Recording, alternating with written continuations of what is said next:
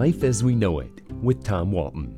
The city of Berkeley, California, and the university which feeds its economy have been doing strange things in the name of liberalism for so long that nothing much surprises outsiders anymore, regardless of which way they lean politically. There's nothing wrong with doing something in the name of liberalism, just as there's nothing wrong with doing something in the name of conservatism, if the act springs from a sincerely held belief. But the city's latest venture into the murky world of political correctness seems a bit over the top, even for Berkeley.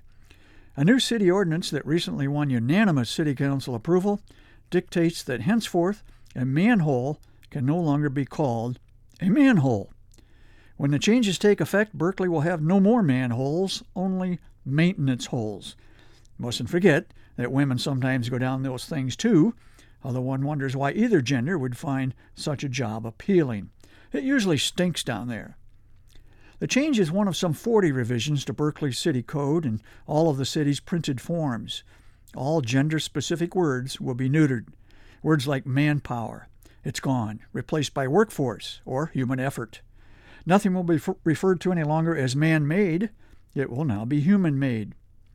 I have no quarrel with some of the progressive policies that have originated in Berkeley over the years. It was one of the first communities in the country to offer curbside recycling in the 1970s. Great idea, right?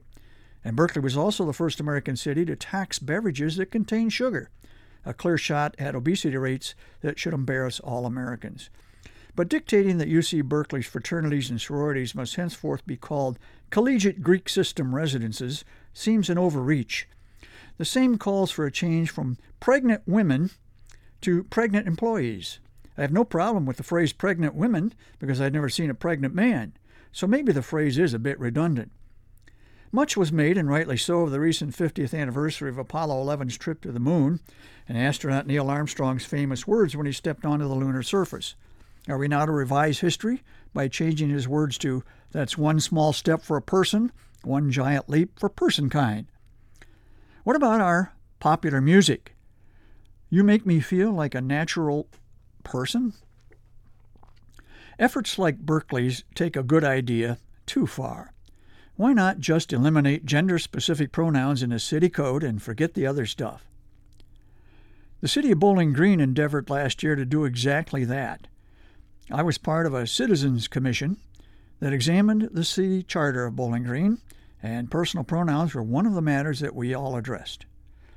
Let's assume there's language, for example, that says, if the mayor cannot serve out his term, the council shall appoint his successor. Well, that's simple. Just change the gender reference from his to his or her. I don't see how anyone could object to that. I support the notion of gender inclusivity, but I wonder where all this PC stuff will end. Will the day come when we can no longer make reference to, say, Scotch tape?